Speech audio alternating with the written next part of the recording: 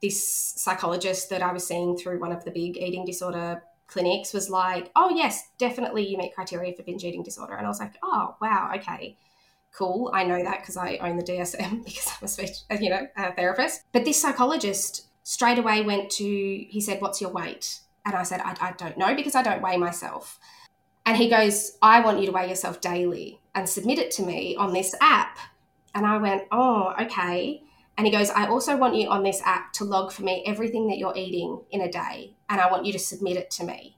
And I'm lucky that I had the insight that I was like, whoa, Frances, danger zone. Like, this is because I know, because I've been there in the past where I've been very, very, very restricted for the purpose of losing weight, that if I get into a routine of that and then I feel success in that, that's going to drive me and I'm going to struggle to move away from that. And my whole thing was, I want to learn to have a healthy relationship with food. And I feel like he was just throwing this other disordered pattern at me. And so I did weigh myself twice for him. And then it just felt so wrong to me. And I'm really grateful that I was in a position where I felt strong enough to go, do you know what? I'm not comfortable with this, and I actually discontinued the service. And so that's where I'm at with my journey, probably because there has not been an appropriate service for me to actually seek assistance where I felt that it was the right sort of therapy or, had that understanding of what I needed. Welcome to Princess in the Pea podcast, a show where we talk about all things neurodiversity, with those who know it best, lived experience, of course. I'm your host, Annie Crow, and I'm an autistic ADHDer. I started this podcast so I could share meaningful conversations that explore the lives of neurodivergent people like myself.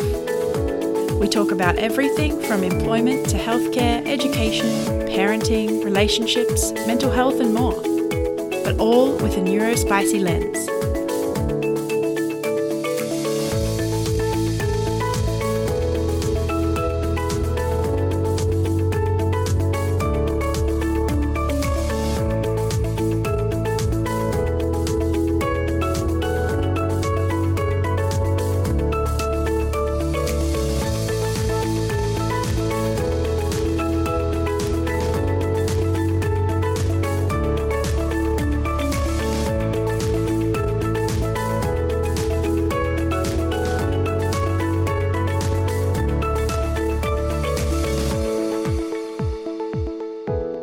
Welcome to the last two episodes of Season 1.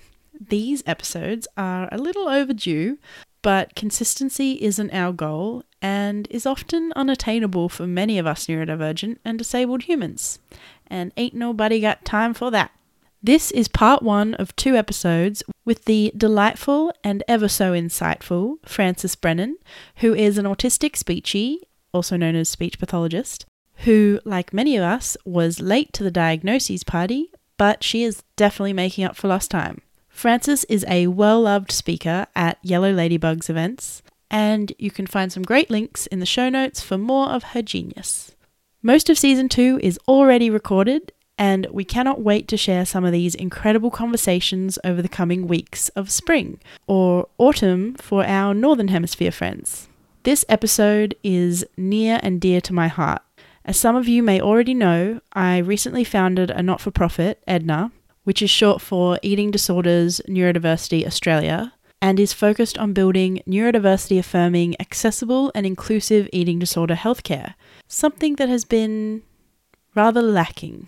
We've had a huge August. I was invited to speak at the Australian-New Zealand Academy for Eating Disorders conference in Sydney. We launched our very first podcast, Neurospiced, with a capital ED on the end, a monthly series sharing the voices of lived experience, and we sold out of our first webinar in less than 9 hours. So exciting. Woohoo! I think what this reflects is how desperately needed education, training, and awareness of the neurodivergent experience with eating disorders really is, and Edna is here for it. Before we start, a quick content warning. We will obviously be discussing eating disorders and disordered eating, including more specifics than you generally find in eating disorder podcasts, such as weight and diets and disordered eating behaviors. Hopefully nothing too triggering. Please be kind to yourself, and your safety always comes first. We'll have some helpful links and contact numbers in the show notes if you feel like you need more support or if any of these topics are triggering. Take care of you. One of the reasons we decided to be more specific is we believe it's critical for clarifying what disordered eating actually is, because the vagueness and tiptoeing around it is dangerous for those of us who need more explicit descriptions and understanding to know if we're actually struggling with an eating disorder and need to seek help. I personally went almost 2 decades without knowing I had an eating disorder, and I was fully immersed in the health system and seeing lots of doctors and allied health professionals in this time. Besides never eating, a lot of vomiting, or eating a house load of food in one go, I didn't know what disordered eating or most eating disorders were. Maybe I was naive, but the more I talk to others in recovery and in the profession, the more I see how not alone I really was. Last year, the Australian Eating Disorder Research and Translation Strategy 2021 to 2031 was released. And in this 120-page report, it's not until page 62 that ADHD and autism are mentioned as having emerging evidence of comorbid links. 62. Don't get me wrong, autism is mentioned multiple times throughout the report, but only in comparison to how much funding it's getting comparatively to eating disorders. And on page 25, it talks about diverse populations under the heading Cause, Risk and Protective Factors. And these diverse populations included Aboriginal and Torres Strait Islander peoples, people in sexual minority groups, and the higher prevalence among elite athletes. All of these valid, diverse populations. But how is the neurodivergent population missing from this list? By the way, the evidence is not emerging around autism and ADHD and eating disorders. It's been coming out since the 80s. It's 2022. That's at least 30 years that we've known there's a link. And it actually says on this page, individual traits that are risk factors, and I heard this endlessly at the conference I was at recently, was things like negative affect, low self-esteem, detachment-related personality traits like social isolation or inhibition, and perfectionism, all predispose, exacerbate, or maintain dysfunctional eating behaviors. You might as well have tied up an autistic ADHD in a bow and served it on a platter. These things are very commonly what we experience. We're not the only population that experiences them, but we experience them at a much higher rate than the general population. Anyway, we'll link it in the show notes. You can have a squiz.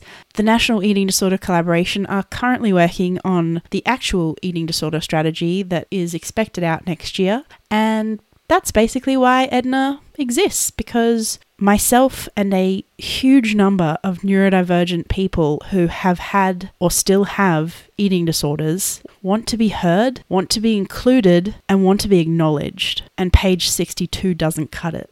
So we did what any group would do, and we started a not-for-profit in the hopes that our voices will be taken seriously. And so far so good.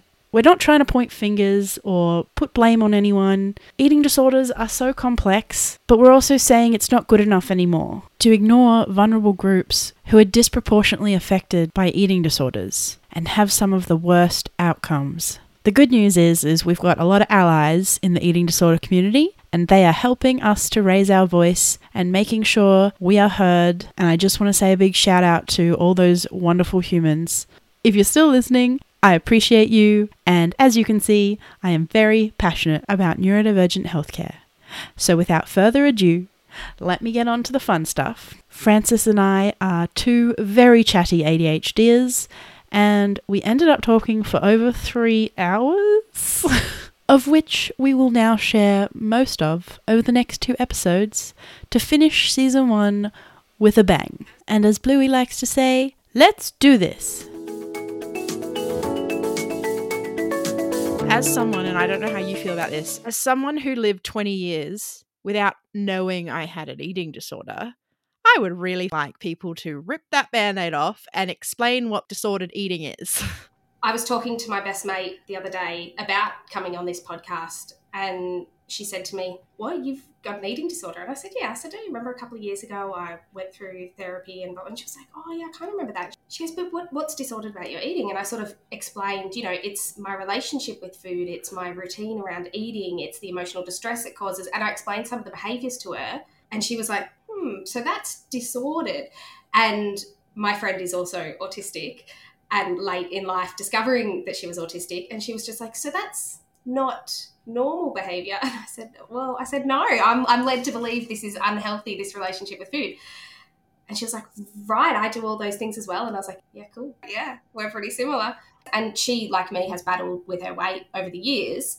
And I could it was just this moment that I could see this sort of penny drop where she was like, right. Because, everyone thinks of eating disorder as anorexia nervosa and bulimia. Yeah, and the visual of a skeletal woman. Correct. Which, as we know, less than 6% of those with anorexia are actually underweight, which is mind-blowing. Yeah.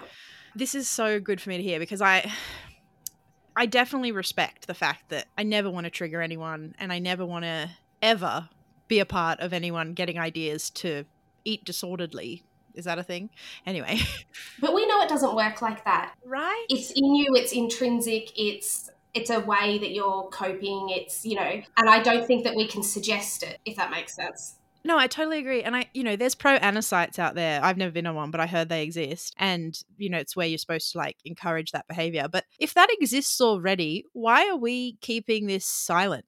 Why aren't we countering that with rhetoric around explaining what to look for and what to be aware of? Because so much of disordered eating is diet culture and people don't even know that. Absolutely. And for someone generally to end up on that site, they are potentially already having some of the underlying thoughts, intrusive thoughts or self-view that they're coming across those pages. So I think having a discussion about here's what it looked like for me and here is my journey to help, I don't necessarily think that that's problematic. I think that that's maybe helpful for people to realise that, because prior to realising that I had disordered eating, I just viewed myself as a yo-yo dieter.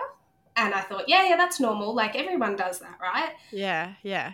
Especially in larger bodies. They Correct. Congratulate us for it. Oh, absolutely. And my weight has fluctuated massively since early adulthood. And it wasn't until I moved in with my partner that I realised how many behaviours I have around eating that are, unusual or unhelpful. And it was only because my partner was like, what are you doing? And I was like, what?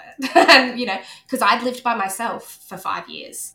So I did me the way that I wanted to do me. And it was only once I had someone else looking at it, 24/7 that I realised that, I had some unusual patterns of behaviour. It's one of those things that I feel like we deal with a lot as autistic people where it's implicit, right? People don't meet up and say, oh, what's your eating schedule like these days and how much are you eating and what's your variety like? And it's just not talked about. And when you do have social interactions, if it is around food, which is commonly a thing, it's usually when people were like openly talking about what diet they were on. And that was very disordered talk without actually identifying the fact that it was disordered. It was so normal. Let's not normalize disordered eating, people. Let's call it out for what it is.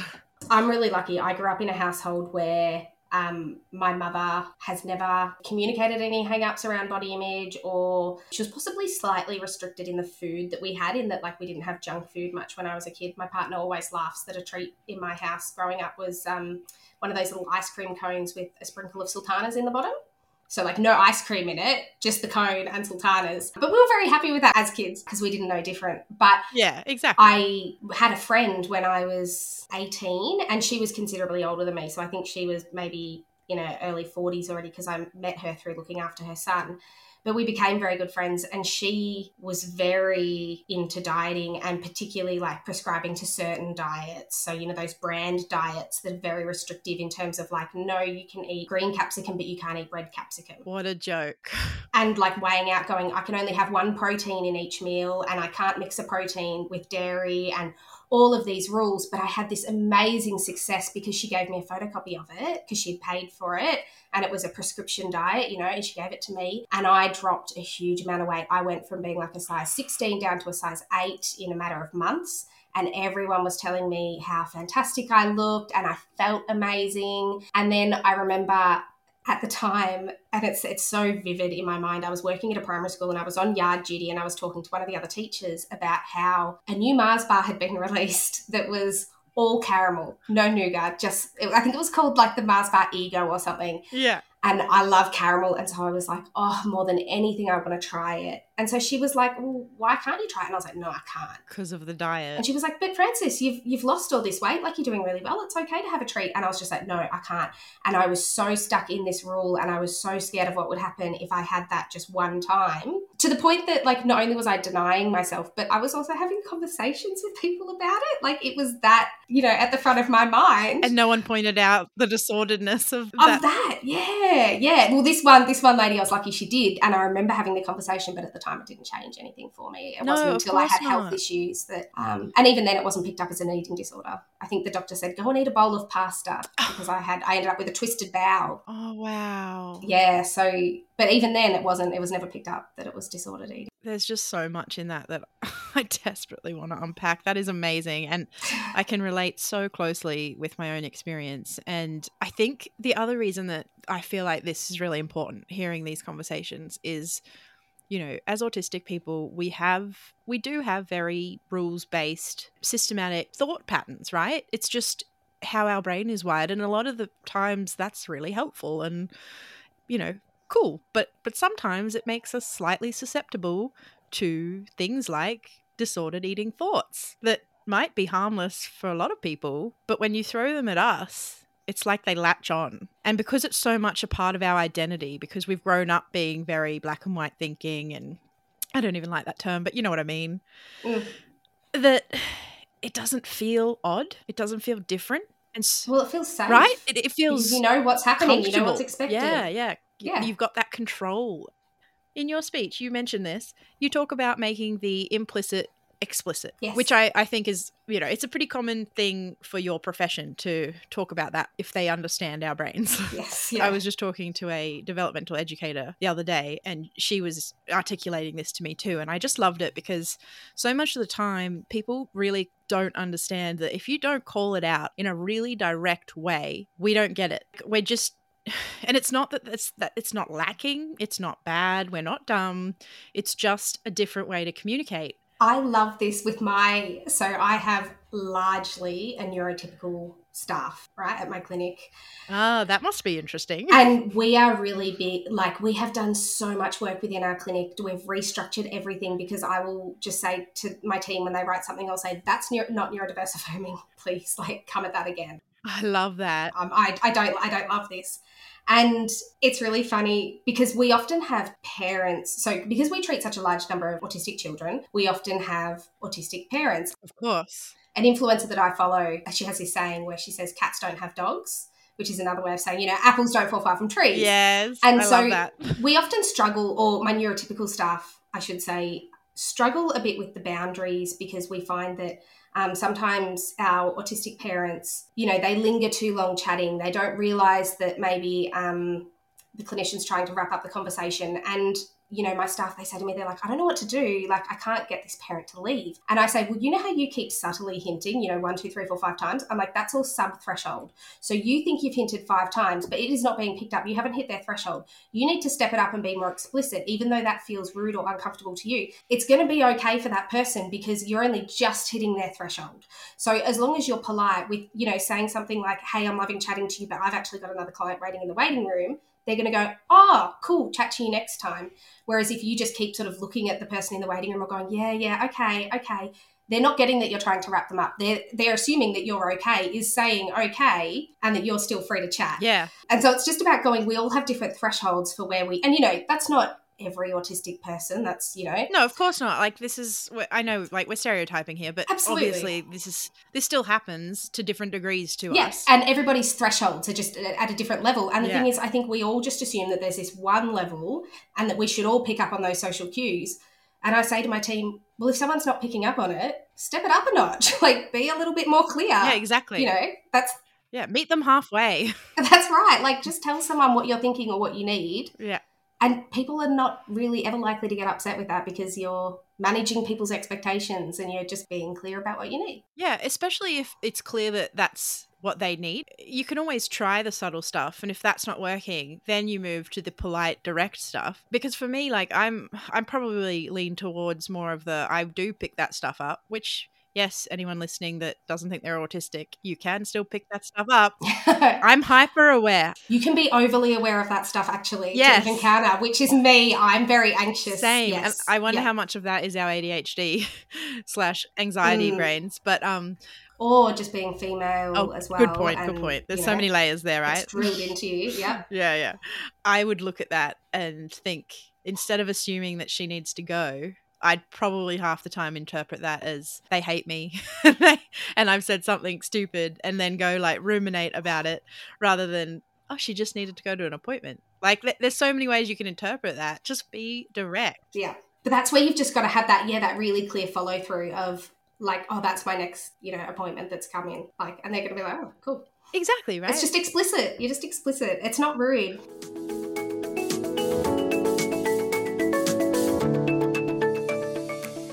I wanted to talk to you about something that I'm curious to know if you've experienced this, because I reflect on it and just think, how? Okay, so I'm going to explain. So I was seeing a dietitian, one of many that I've seen in my life. And this was like around the time I was almost at the point where I was starting to recognize that I had an eating disorder.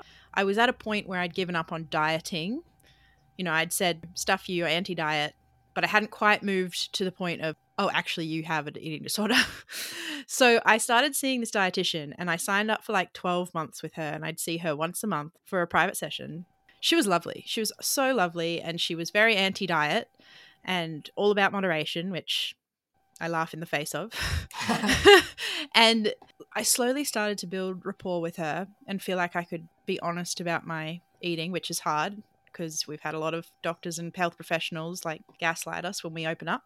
Anyway, yeah. And so in that whole time, that's 12 months of seeing her. Actually, I think it was 11, because by the 12th month I'd given up. I was very open about some of my very obvious disordered eating behaviors that was a mixture between restricting and binging. Yep. And when I would mention them, she would dismiss them in a way that was almost, I feel like she thinks she was helping me feel better. Like, oh, we all eat a whole cake now and then. Or, oh, we all skip breakfast now and then or something. And I was like, this is not helping. And I don't know if this is just me, but I'm very good at, I almost like, I'll give you a taste of the pie and I'll see your reaction. But if your reaction... and then I'll decide. Yeah, exactly. If your reaction isn't what I like, which it rarely is, I'm not going to show you the whole pie. Yep. So I was giving her a taste of the pie, and she did not help me. I'm sure she thought she did. And I was like, all I could say to that was like, yeah, you're right. Oh, yeah, I don't know why I was worried about it. But yeah, not once did she think, oh, maybe we should look at eating disorders. And I asked, actually, this was a nutritionist, not a dietitian. I must correct that. I asked a dietitian that I saw a few years later, way into eating disorder recovery. And I said, what's the difference between dietitians and nutritionists? And where's the responsibility to check if any of your clients have eating disorders? And she said, well, dietetics, like, they get a lot more training in this, and, they're more clinical, blah, blah, blah. And she almost explained it away in like, nutritionists don't have that expertise. I'm like, but you're a nutritionist. Your whole job is talking to people about what they eat, as if you shouldn't be aware of eating disorders and flags for it. Mm. Anyway, it just blows my mind. And I was curious to know, have you opened up to health professionals about your quote unquote disordered eating and felt dismissed or awarded for them? All of the above. Like, am I alone in this? You are absolutely not alone in that. And I think, not just eating disorders for me, it's been any of my neurodivergent sort of stuff. And yes, most definitely the eating disorder. And for me, the biggest barrier has always been, well, you're a health professional. That must be hard. And I'm like, yeah, I am. I am a health professional. But I think because my weight is not always in a category that concerns health professionals, they sort of, just dismiss it and go, oh, no, that's not, But I have not really actively sought heaps of help for the eating disorder. Right. I dabbled once with one of the major eating disorder, associations, and found that at that point it was around my relationship with food. So I fall more into the restricting, which I think fits my autism. Yeah. Is it more the anorexia restricting or ARFID? ARFID. Avoidant restrictive food intake. Okay. Definitely ARFID. And I binge.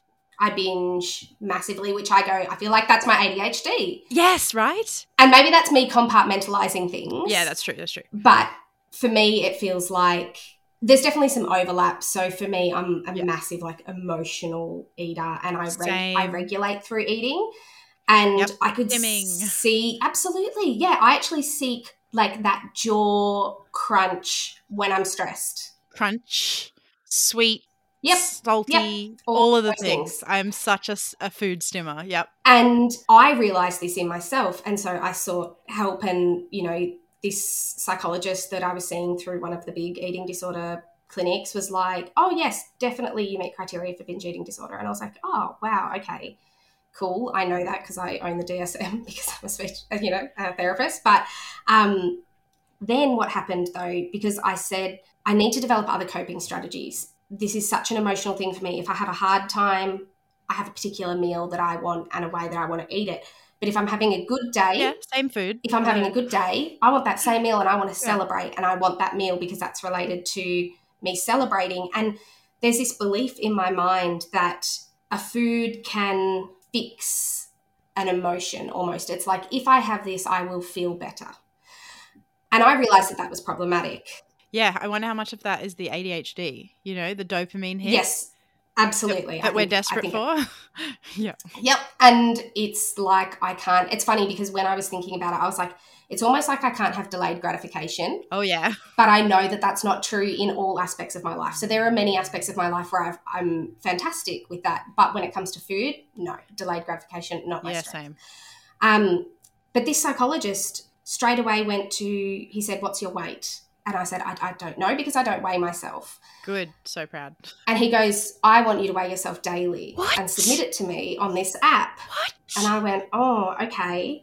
And he goes, I also want you on this app to log for me everything that you're eating in a day. And I want you to submit it to me. No one can see me, but I'm in shock and covering my mouth, because I will scream or cry. And I'm lucky that I had the insight that I was like, whoa, Frances, danger zone. Thank God. Because I know, because I've been there in the past where I've been very, very, very restricted for the purpose of losing weight, that if I get into a routine of that and then I feel success in that's going to drive me and I'm going to struggle to move away from that. And my whole thing was, I want to learn to have a healthy relationship with food. And I feel like he was just throwing this other disordered pattern at me. Yeah. Stop being ARFID, go to anorexia or orthorexia. Woo. Yeah, and so I did weigh myself twice for him. Oh. And then it just felt so wrong to me. And I'm really grateful that I was in a position where I felt strong enough to go, do you know what? I'm not comfortable with this, and I actually discontinued the service. But that being said, when you and I were talking about what we were going to talk about today, I realised that some of the questions, I think one that you'd sort of spoken about was what helped with recovery. Yeah. And I realised I am not recovered at all. I actually haven't even started really unpacking it. Where I'm at the moment is that I'm sitting in a place where I go, I recognise these behaviours in myself. I recognise that they're unhealthy, but there are so many other things that I'm working on and other areas that I'm being challenged in that I'm going to do my best when I can, when I'm well, when I'm not overloaded or feeling burnt out. Whenever that happens, yep. And when I am and I slip up, I'm going to let that be okay. Oh, that's so good. It's like radical self-acceptance just to get by. Yeah. It's not okay forever, but it's okay for now. And so that's where I'm at with my journey, probably because there has not been an appropriate service for me to actually seek assistance where I felt that it was the right sort of therapy or, had that understanding of what I needed. Yeah, that's so interesting. My mind's spinning with exciting questions. I don't know where to start. As a speech pathologist, do you work with kids who have ARFID? Absolutely. Right. Yeah, I do. Yeah. And it's really interesting because I don't currently treat any children myself, but one of my staff members does. And she comes to me, and it's so funny because I trained in a few different programs, and I actually trained in pediatric nutrition. And so I know a lot about it. I've done a lot of the training programs, but I cannot get on board with them. I don't advertise on my website that we do any sort of feeding therapy. And I say to any pediatrician that refers, because we have clients that stay with us long term, right? So lots of my clients I've been treating for a decade because, as they go through different stages of life, they have different presenting difficulties. Transitions. Because they're, most of my kids are neurodivergent. And so I only offer feeding therapy to clients that we already have a really strong relationship with, because it is so scary. And I get that food So is so scary. scary. And I hear about these kids that go to feeding clinics where they're in a room with 6 other children that have Oh feeding my God. issues, and the broccoli's put down in front of them, and one of the children cries, the other one crawls under the table, Oh and the no. kid that was maybe going to give it a go Is then now scared of it. is like, what is going on here? But funnily enough, my clinician said to me the other day, I've got a mum who wants to get her daughter onto smoothies. And my first response was, ugh, what? No, that's so scary. No. And my clinician was like, what? And I'm like, they have lumps in them. There's so many different things combined. They're never Yes. consistent. And Oh I my said, does this God. kid even drink milkshakes? And the clinician was like, no, she doesn't even drink milkshakes. And I was like, okay, we are so far from smoothies. Yes. But I just had this full physical response to it where I was like, Yes. no, that is so much. And so whenever parents come to this clinician with like, oh, we want to try this food, Yeah. she comes to me in our mentoring sessions like, so what do you think of this? Or like, mum wants us to have a ham and cheese croissant. And I'm like, well, for starters, why does mum want that? And then she'll all go, does the kid eat ham? Does the kid eat cheese? Can we pull it apart? Mm-hmm. Because I don't think people that have never had it don't realize how Terrifying. scary, unsafe food are. So scary. And viscerally like repulsive and Absolutely. uncomfortable and all the things. My partner loves to cook, and it's been hard for us in our relationship because she wants to cook all these different things, whereas I would happily eat the same thing every night of the week. Same. Oh my God, this is so amazing. And I'm exactly the same. I remember one meal I think I was trying to eat that's right, it was a frittata, but it had like chorizo, and it had sun-dried tomatoes, and it had mushrooms, and it had lots of things that were kind of high risk foods for me, I suppose. And I was pulling it apart and like eating bits of it. And she was like, what are you doing? What are you doing? And I just snapped. I was like, leave me alone. I'm trying to eat this thing. Will you just let me try and eat it? And she was like, whoa. And we've got this agreement now. She understands that for me to try a new food, I have to be in a good space mentally. So if I've had a tough day at work, if I'm stressed, I don't actually have capacity, and it's not me being fussy, and it's not me trying to hurt her feelings about the food that she's cooked, and it's not that I think her food's yuck. I just don't have anything in me to extend myself to this new sensory and flavour. Like, I just want something familiar. Oh, absolutely. You explained that so well.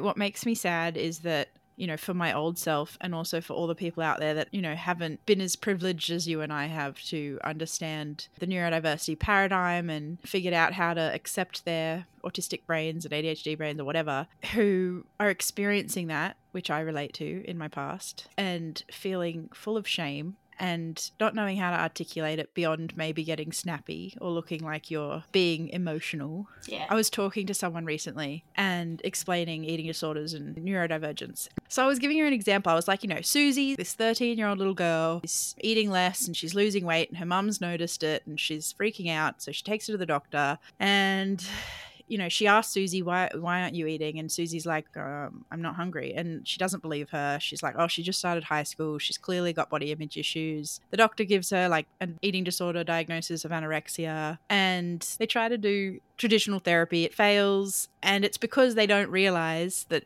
eventually they figure out, hopefully, is that the complicating part is actually that she isn't hungry, because she's got interoception issues. Yep. And she's so sensory avoidant, and it hasn't been a problem because in primary school she ate the same thing over and over, and now in high school everyone's got different lunches, and mum changed her lunchbox because she wanted to be like the other kids. Not she, maybe the mum commented on it one day and the mum interpreted that as, you want me to change your lunchbox, and she maybe didn't link all of these things together because she's got no context, no understanding of it, which none of us do until we do, right? And if they just figured that out, the whole thing wouldn't be a problem, right? She was like, oh, would Susie know that she had this issue? And I was like, probably not. Correct. Yeah. I'm 32, and only this year has my partner started saying to me, because I'm someone who, we make the joke that it's, oh, Frances, you're always poorly. Like, you always feel poorly. I have tummy aches all the time. Like, I'm just one of those people. And I'll say to my partner, I'll be like, oh, I feel so sick. I've got a tummy ache. I just feel rotten. We've only just realised that something is going on for me that I interpret hunger as sick. Wow. And so Holly will say to me, have you eaten? Have you eaten? And I'll be like, no, I feel sick. And she'll be like, please, will you just eat? And so normally she just makes me a snack and then I eat. And then I'm like back to bouncing around and like, Amazing. And she's like, yeah, you are hungry. And I'm like, right. So I've always just thought I felt sick. And it's interoception, right? Yep, I've been a grazer. And so, my mum tells a story that she had to pull me out of 3-year-old kindergarten because I used to just scream the house down when she'd try and drop me off.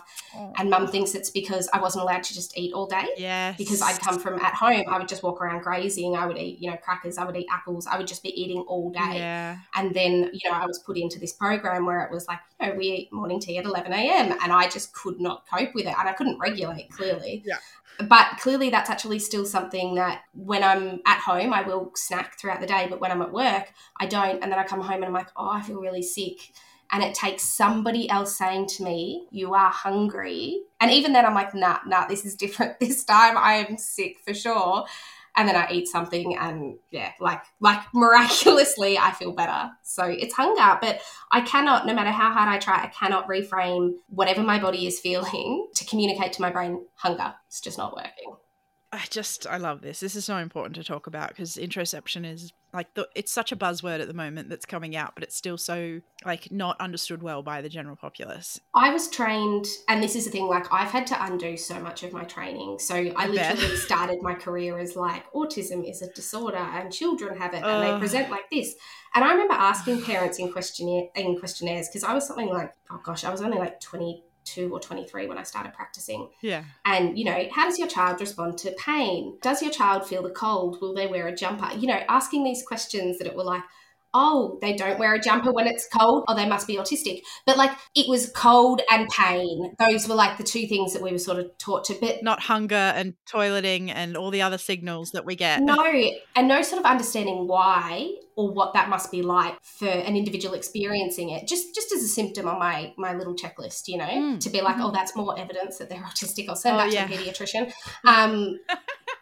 But nothing to sort of acknowledge it or to support the parent through it or the child through it or nothing. Explain why that it's happening. Yeah, still has been a light bulb moment. Yeah. Oh, and I love this. And I really do love talking to professionals like yourself that people expect to know this stuff and it's just not taught, and I think that's what really worries me is that people put so much trust in health professionals. And I'm not saying they shouldn't, but I feel like, as a society, we need to acknowledge that there are limitations and we're really slow to catch up with what we know in terms of researching it, putting it into practice. Absolutely. Making it widespread enough that everyone's on board is a very slow process. I saw a client recently that I hadn't seen for 8 years. And so I'd seen them when I was, early career speech pathologist, and then they've come back to me and they actually travelled back from New South Wales to see me for an assessment because they wanted to come back to me. Amazing. And I'd always had a really nice bond with this mum, and it was really funny because this was the first time we ever sort of verbally expressed that maybe we're neurokin. And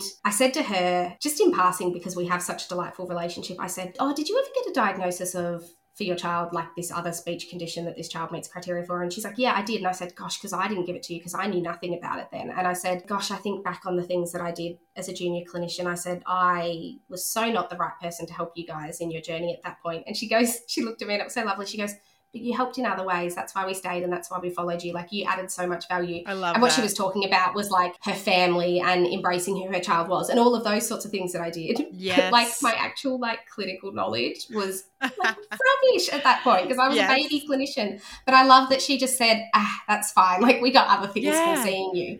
Yeah. And I still feel that as a speech pathologist that's why I don't do nuts and bolts speech therapy ever. That's not what people come to me for.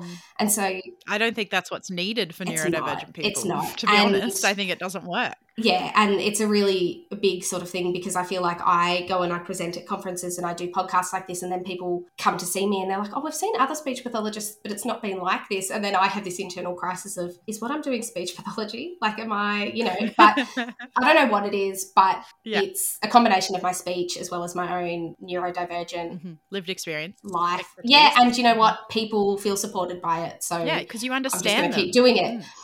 Yeah, but I don't know what it is. No, I don't okay. know what it No, is that but I'm doing okay, with so I think people. you're being a bit self-deprecating, which is fine. I'm similar, but I just want to point out that I know what it is because I've been those clients and I've had those professionals. I've had many neurodivergent professionals, luckily, only recently, and they're phenomenal. And I think we can't undersell the value, well, one, of lived experience, which we all know is so important, but two, of finding a health professional that not only understands it, but knows how to teach you how to embrace it, which is like that next level. And because you Yeah. not only have the lived experience of understanding it better, but also in teaching yourself how to really embrace your neurodivergence, I'm sure you were one of the only health professionals that taught her stuff like there's nothing wrong with her child, and if she tries these other things, they might respond better, and all the things that are like really gentle, let's make their environment supported and not change them.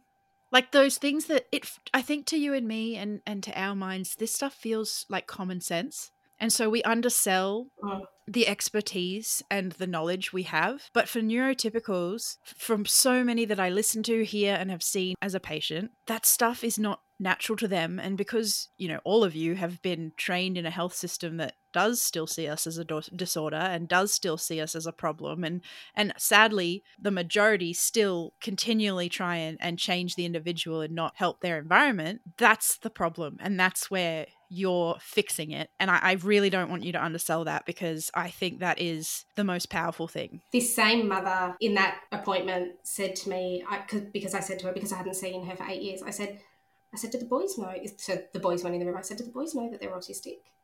And she goes, no, they don't. And I said, oh, okay. I said, have you got a plan for, how you're going to have that conversation? She goes, I don't really think it's that relevant for, this one. He's not really having any difficulties. And I couldn't help myself. And I just said, yeah, can I challenge you on that for a minute? Yeah. And I launched into this whole, like, how my life has changed since I have Knowing recognized and embraced your identity. my neurodivergence. And it was really great because I could Yeah. see she was a bit taken aback. And, I had that little voice in the back of my head that was, oh, Frances, you impulse control and you've just blabbed all over this woman and this is your agenda in the room. But then as we were leaving, we were saying goodbye and she was getting back into the car to drive to New South Wales. She said, hey, can we maybe have a Zoom session at some point to talk about talking to the boys? And I was like, yes, we can. Yay! Yes, we can. Yes. And that was like a big win for me So good.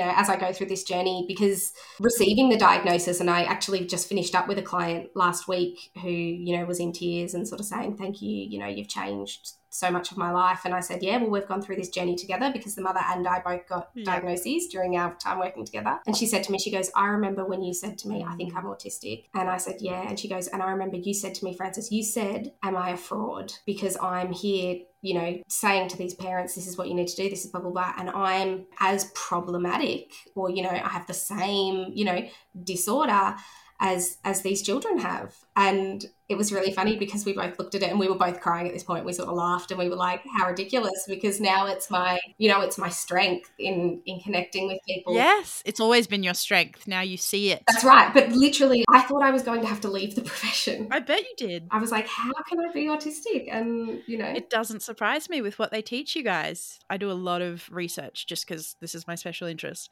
clearly. And so I read a lot of academic papers and I read a lot of journal articles and I talk to a lot of neurodivergent researchers and clinicians, and it's something that is very much common for us to have to be in this space. And it's like you're constantly being told that you're wrong and you're broken and you need to change. And you're reading it from the eyes of a quote unquote unbiased clinician or researcher. Is that even a thing? Anyway, I digress. And you're ignoring that voice in your head that's going, this doesn't seem right. I don't really see the problem here. That's like me. Are you saying I'm wrong? But I'm living and I've had my problems and life struggle, but I'm succeeding. Exactly. And people love me and I am worthy. What's so wrong? It's so hard to question that when it's coming from this huge body of quote unquote evidence-based research and practice. And you're this like one, thank God for the internet, because there's lots of us now and we're connecting. But you were probably back in the day, a decade ago, this one little junior clinician I didn't know anyone going, this does not fit with my moral values. Absolutely. right? I got really excited recently. I was doing my professional registration renewal, and there was a question in it, and it said, "Do you have any lived experience?" And I was like, "What?" And I clicked this drop down box because I said, "Yes, I do have lived experience of Yay. no, lived experience." And in my professional bodies lived experience section, it had learning disability, swallowing disorder, communication disorder. And there was nothing in there about being neurodivergent because, of course we couldn't have neurodivergent professionals within our organisation. And I was gutted. And so, I proudly clicked that other box and I was like, neurodivergent, ASD, ADHD. And I was like, how is this not in the drop-down box? When you think about what pediatric speech pathologists do, 80%, 90% of our caseload for most of us is autistic kids. Oh, yeah. And they're asking about lived experience within our profession. And they don't want to acknowledge it. It wasn't even there as a possibility. Which is such a problem.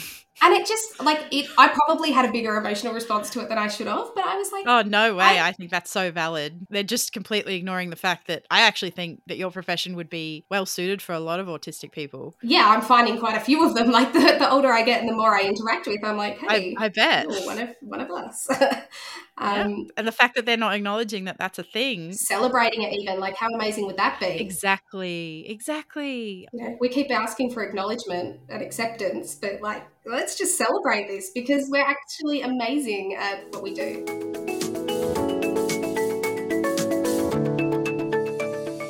But back to the eating disorder stuff, I did have something I wanted to talk to you about and see your thoughts on this, is if we consider the interoception issues and we consider the restrictive eating and the weight cycling and then we consider the binge eating, from all the research I've done on this and reflected on my own very similar path, something that I've come to understand is binge eating to an extent can actually just be a response to restriction. So I'm not saying that binge eating disorder isn't a thing. I'm sure it is. It's like half the eating disorders. It's a big population. But I just wonder how many of those people are misdiagnosed because they're more concerned with the binging as the disordered behavior than the restricting that the world says is normal, because diets are so normal. And if you're not on one, you're abnormal. Because I actually went to my psychiatrist, the one who diagnosed me a few months earlier. And in the period of these few months of me deep diving into figuring out, am I autistic? What does this mean? Let's reassess my entire life, as we do. I stumbled across a few crumbs of information of the overlap of eating disorders, which primarily, when discussed with autism, mostly focus on anorexia and occasionally ARFID. Yes. And then, as we know, binge eating is associated with ADHD. But obviously, you can be any of these things and have any of them. It's just those are the things that get attention. And so I looked into it and I went back to him and he was going to diagnose me with binge eating disorder because I met the criteria. Barely, but pretty much. And we started to go through the other eating disorders because I also met the criteria for anorexia. Well, atypical because I'm in a larger body, but let's not go there. And I also sort of met the criteria for ARFID. So which box do we tick? And he was just as baffled as me. He's like, take your pick.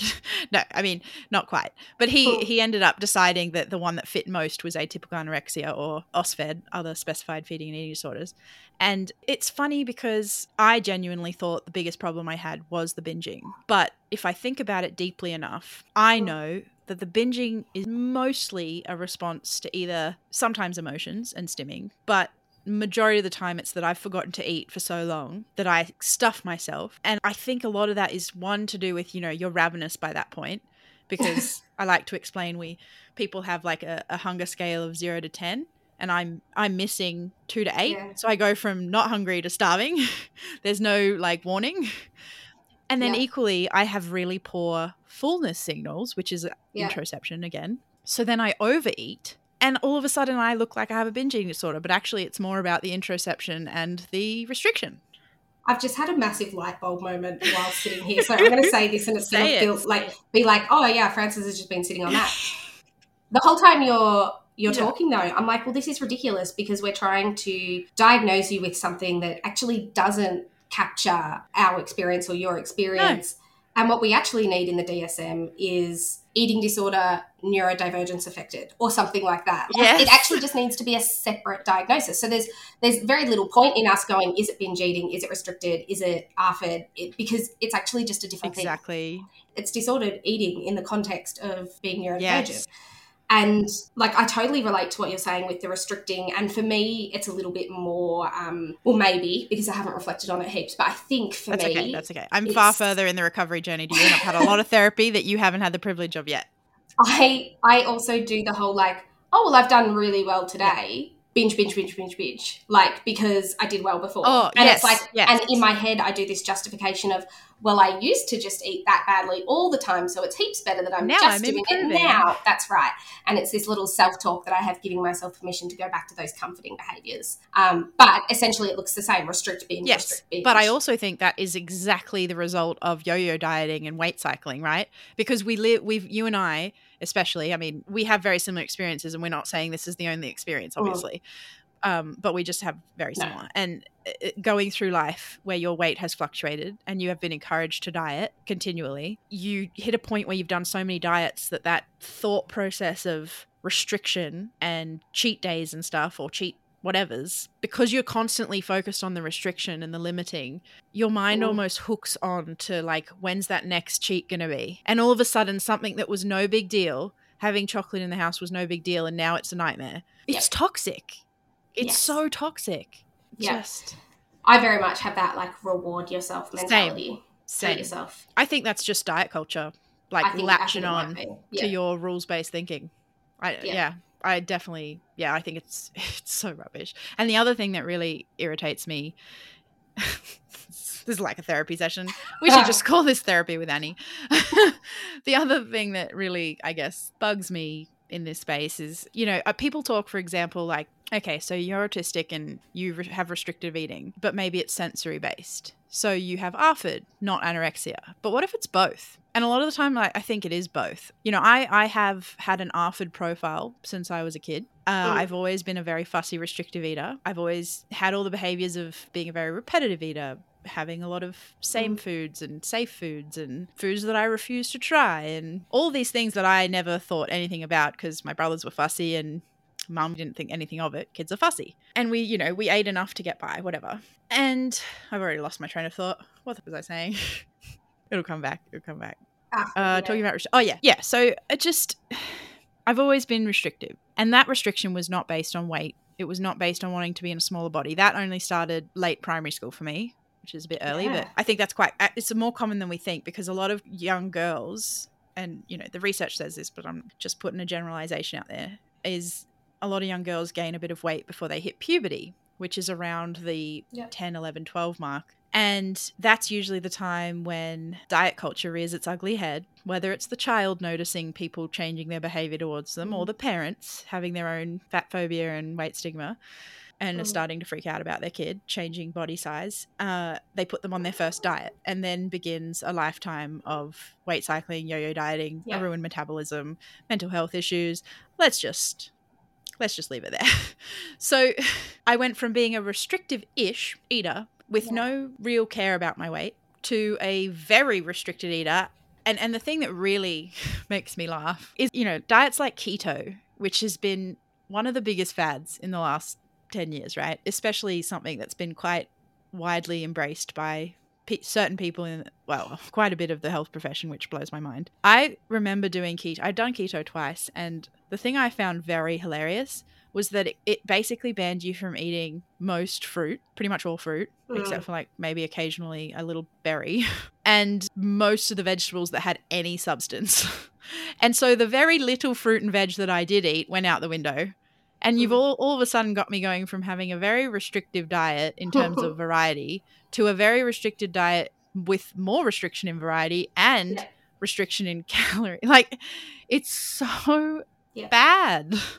Yeah, I feel like from the particular diets I've done, it's almost like I hold a grudge against those food, like, so a food that before, and because I think it's, again, you mentioned the black and white thinking, which is sort of very stereotyped, but is also, let's be honest, stereotypes come to be generally because they've got some, some truth they've got to a them. basis. That's right. And so for me, foods that were bad foods on the diet that were otherwise healthy foods, so like red capsicum, which has higher amount of sugar than green capsicum, I still look at red capsicums and I'm like, no.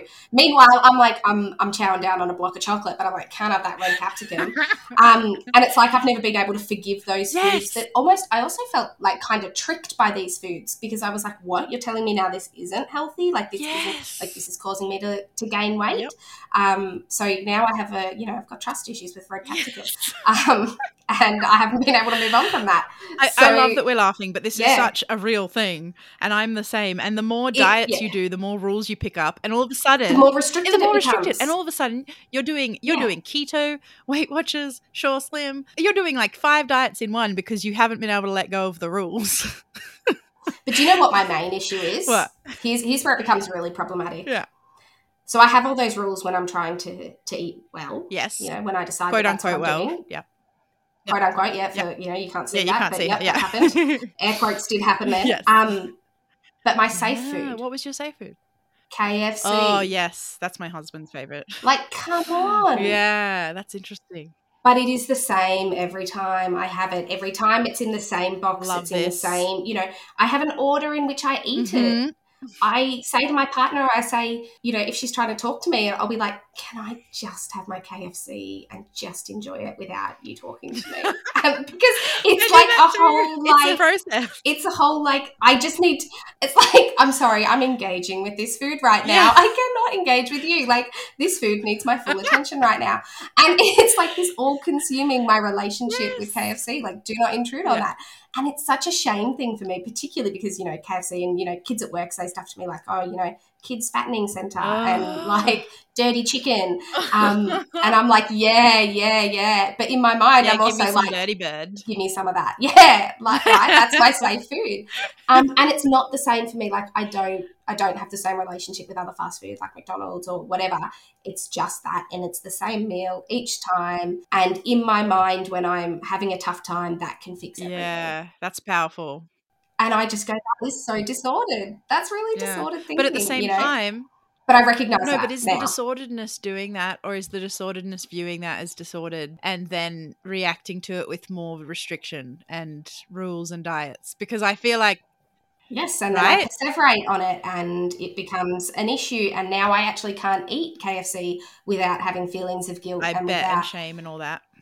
Yep. And I say things to my partner like, this is the last time, and I'm deleting the app, I'm not blah, blah, blah. And, she'll say to me, she's like, you can have it, just let's try not for like 2 or 3 times a week. But you feel like you can't control it, And I hide it. That's the other big problem. So my partner's going to Europe in August, and I'm like, I'm already preparing myself to be like, Frances, you cannot just order KFC all the time.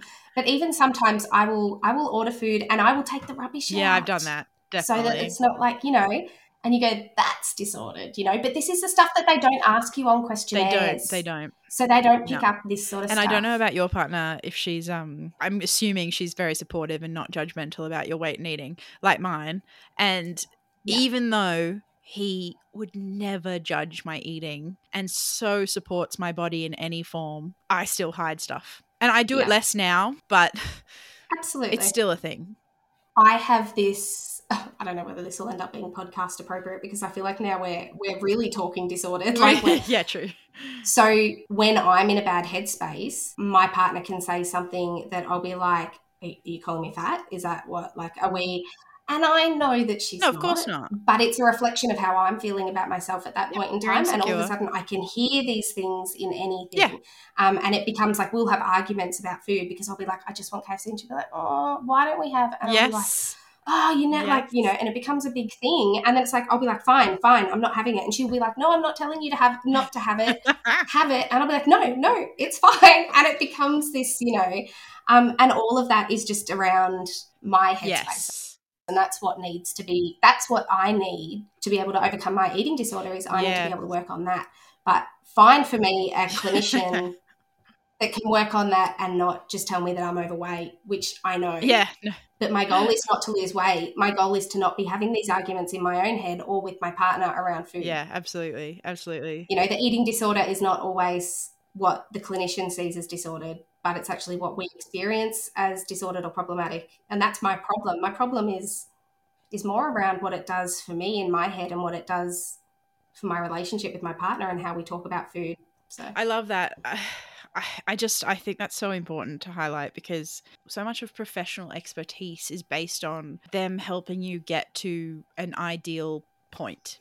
And I think that ideal recovery, or whatever you want to call it, is a neurotypical recovery. And, even if we have a diagnosis and know what we know, it's so rare for a medical professional to say, what outcome do you want?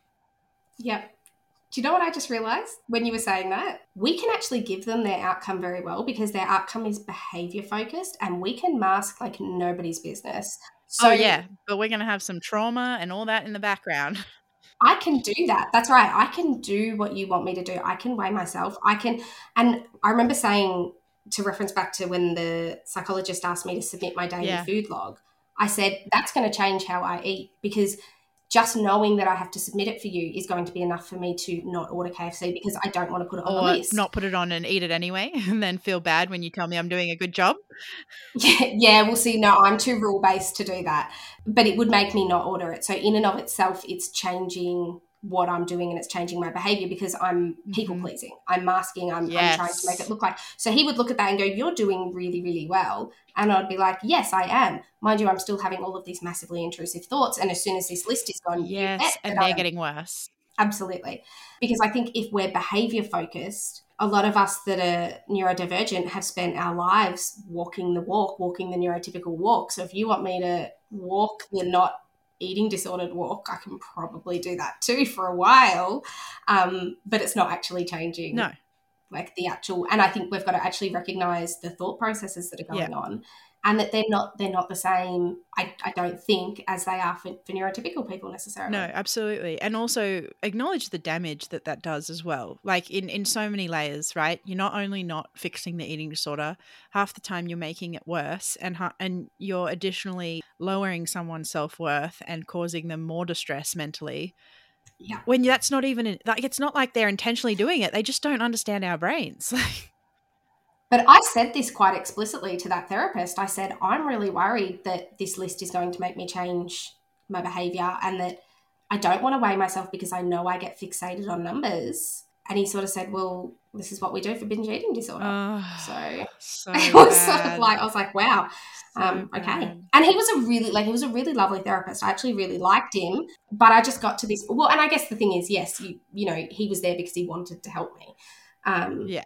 But he didn't have any of the tools. He didn't have any understanding of what was actually going on for me.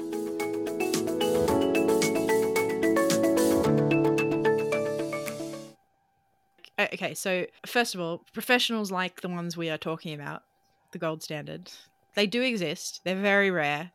And even if you find them, good luck getting in. I think I spent a year trying to find a dietitian that was truly neurodiversity affirming. And she's autistic, so that's fantastic.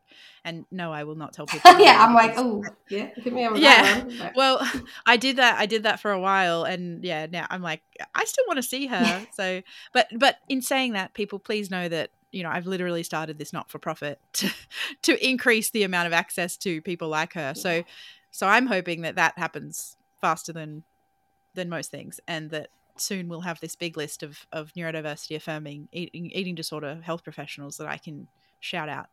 I spent the last few years working solely with a psychologist on the eating disorder stuff, and that was definitely enough for me. And every time I tried to go to see a dietitian, and the first one I tried after I was diagnosed was a dietitian that specialized in autism and mostly worked with autistic kids. So I thought, oh, well, she'll get it. And I know more than anyone, having seen many people, that it's more important to me to see a health professional that understands my neurodivergence than it is for them to understand whatever the health problem is, which is quite sad.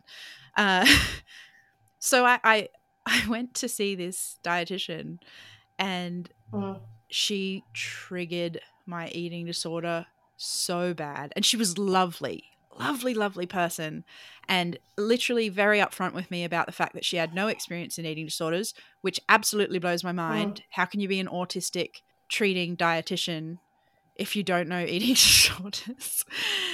And she was very much willing to work with someone to supervise her to treat me.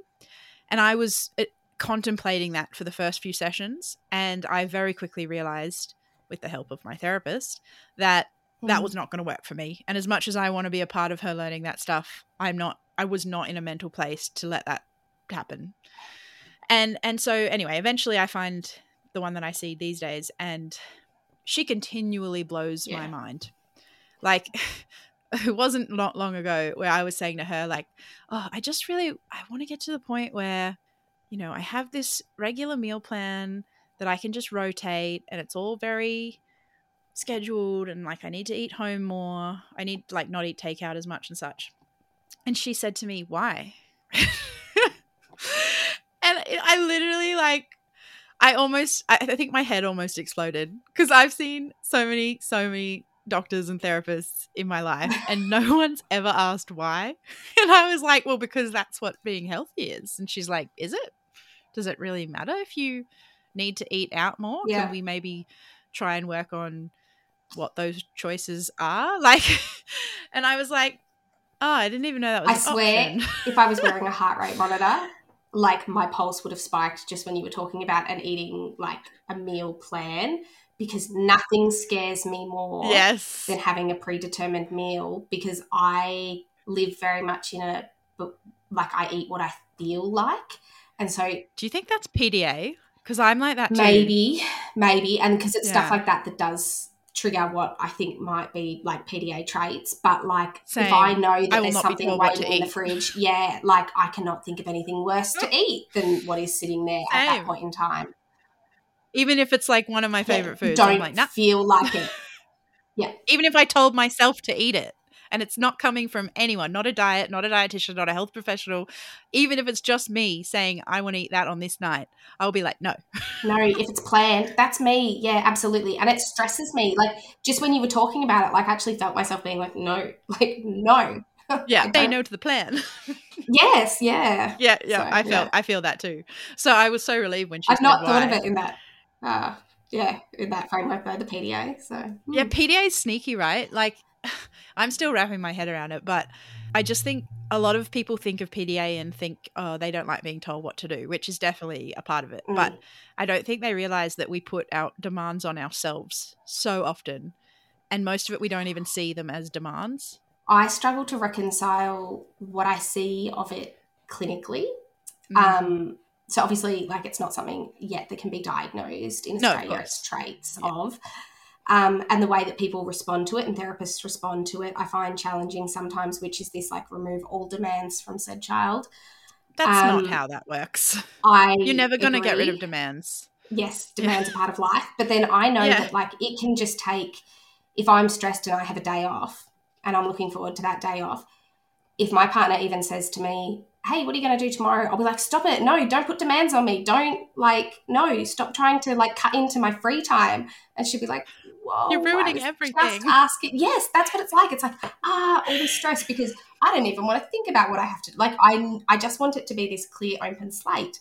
And, like, just the question to me is a demand. You're literally restricting my autonomy. Yeah, exactly. Yeah.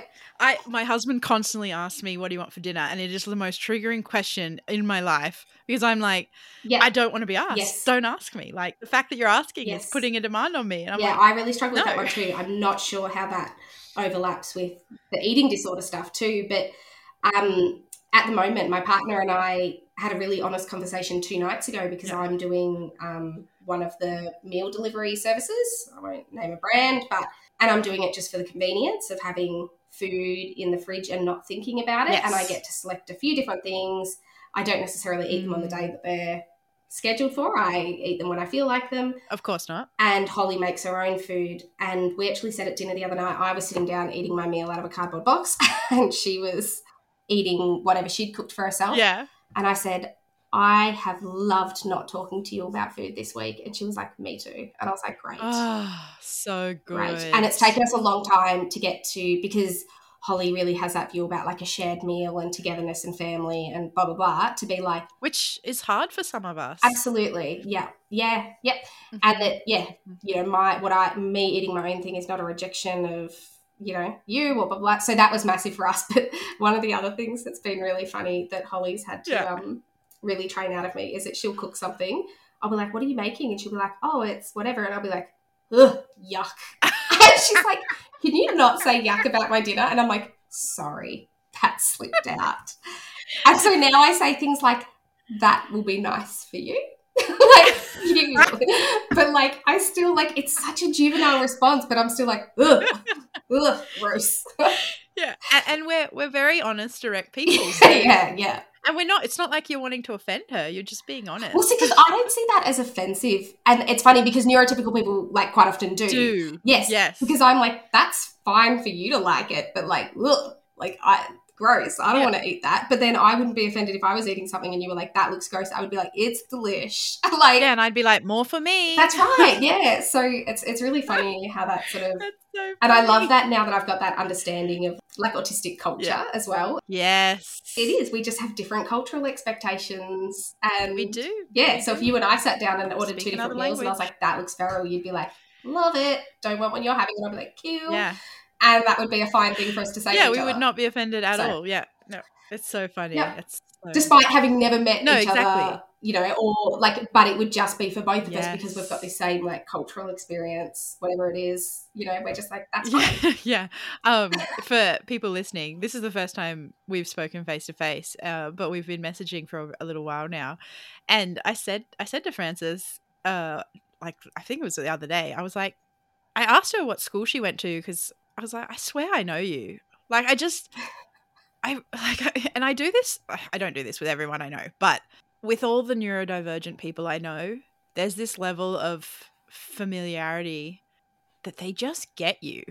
And it's funny. I said to my friend the other day, I'm like, this is what neurotypicals must feel like in everyday life, everywhere they go. That people just get them, and that's so rare for me. For so long, I would say to people, and it would be really funny because they would be like, how are you a speech pathologist? Because I would be like, I don't like people. Like, people are the worst. Agreed. I just do not like people. But as I've come to meet other like neurodivergent people, I'm like, I love neurodivergent people. Like, I actually feel really comfortable with you. Like, yes. And so when I was at a conference recently that was all about, ASD and ADHD people, and I was surrounded by these people and I was like, I like you. Hey, I like you too. And I was like, what is this? What's the common denominator? And it's really funny because I've always viewed myself as an introvert because I am like shut myself away in my room, don't want to talk to people. Like, when there's people over at the house, I'm like, are you leaving soon? Yes. But then people have always said to me, like people that I've met through work, probably other, neurodivergent parents and stuff, are like, yes, you're so extroverted. And I've always struggled with this, like, am I an introverted extrovert? Am I an extroverted introvert? And now I'm like, no, I'm extroverted with other neurodiverse people. Right. Like, because you're like me. You're so a I probably am an extrovert. Right? Yeah, but with the neurotypicals, I'm like, yeah, I could do with go less. over here now. Exactly. Yeah. Like, I don't like small talk, and I don't want to hear about your life story, like, unless it's something to do with what I'm interested in. And that's something that we've tapped into, like, that we've sort of briefly talked about, you and I as well. But I think it's also because as soon as I'm in one of those interactions, my feelings of shame are triggered. Yes, such a good point. And so I probably shut down and want to withdraw because I start to feel pretty rubbish. Yeah, and I wonder, like, I would love to unpack that. We don't have to do that here. I'm saying, like, do that in therapy and let me know how it goes, because I'm similar, and what I have unpacked, and I'm not sure what's what and what's accurate, what's not. But obviously we've had a lifetime of experience where we've either masked our interest in other people's small talk or whatever the niceties of life are, or we've not masked and then been severely punished and scolded for it. Absolutely. Right? Absolutely. So every single time that happens, even though as adults who are quite good at masking when we need to, it's still super traumatic and does trigger those feelings. Absolutely.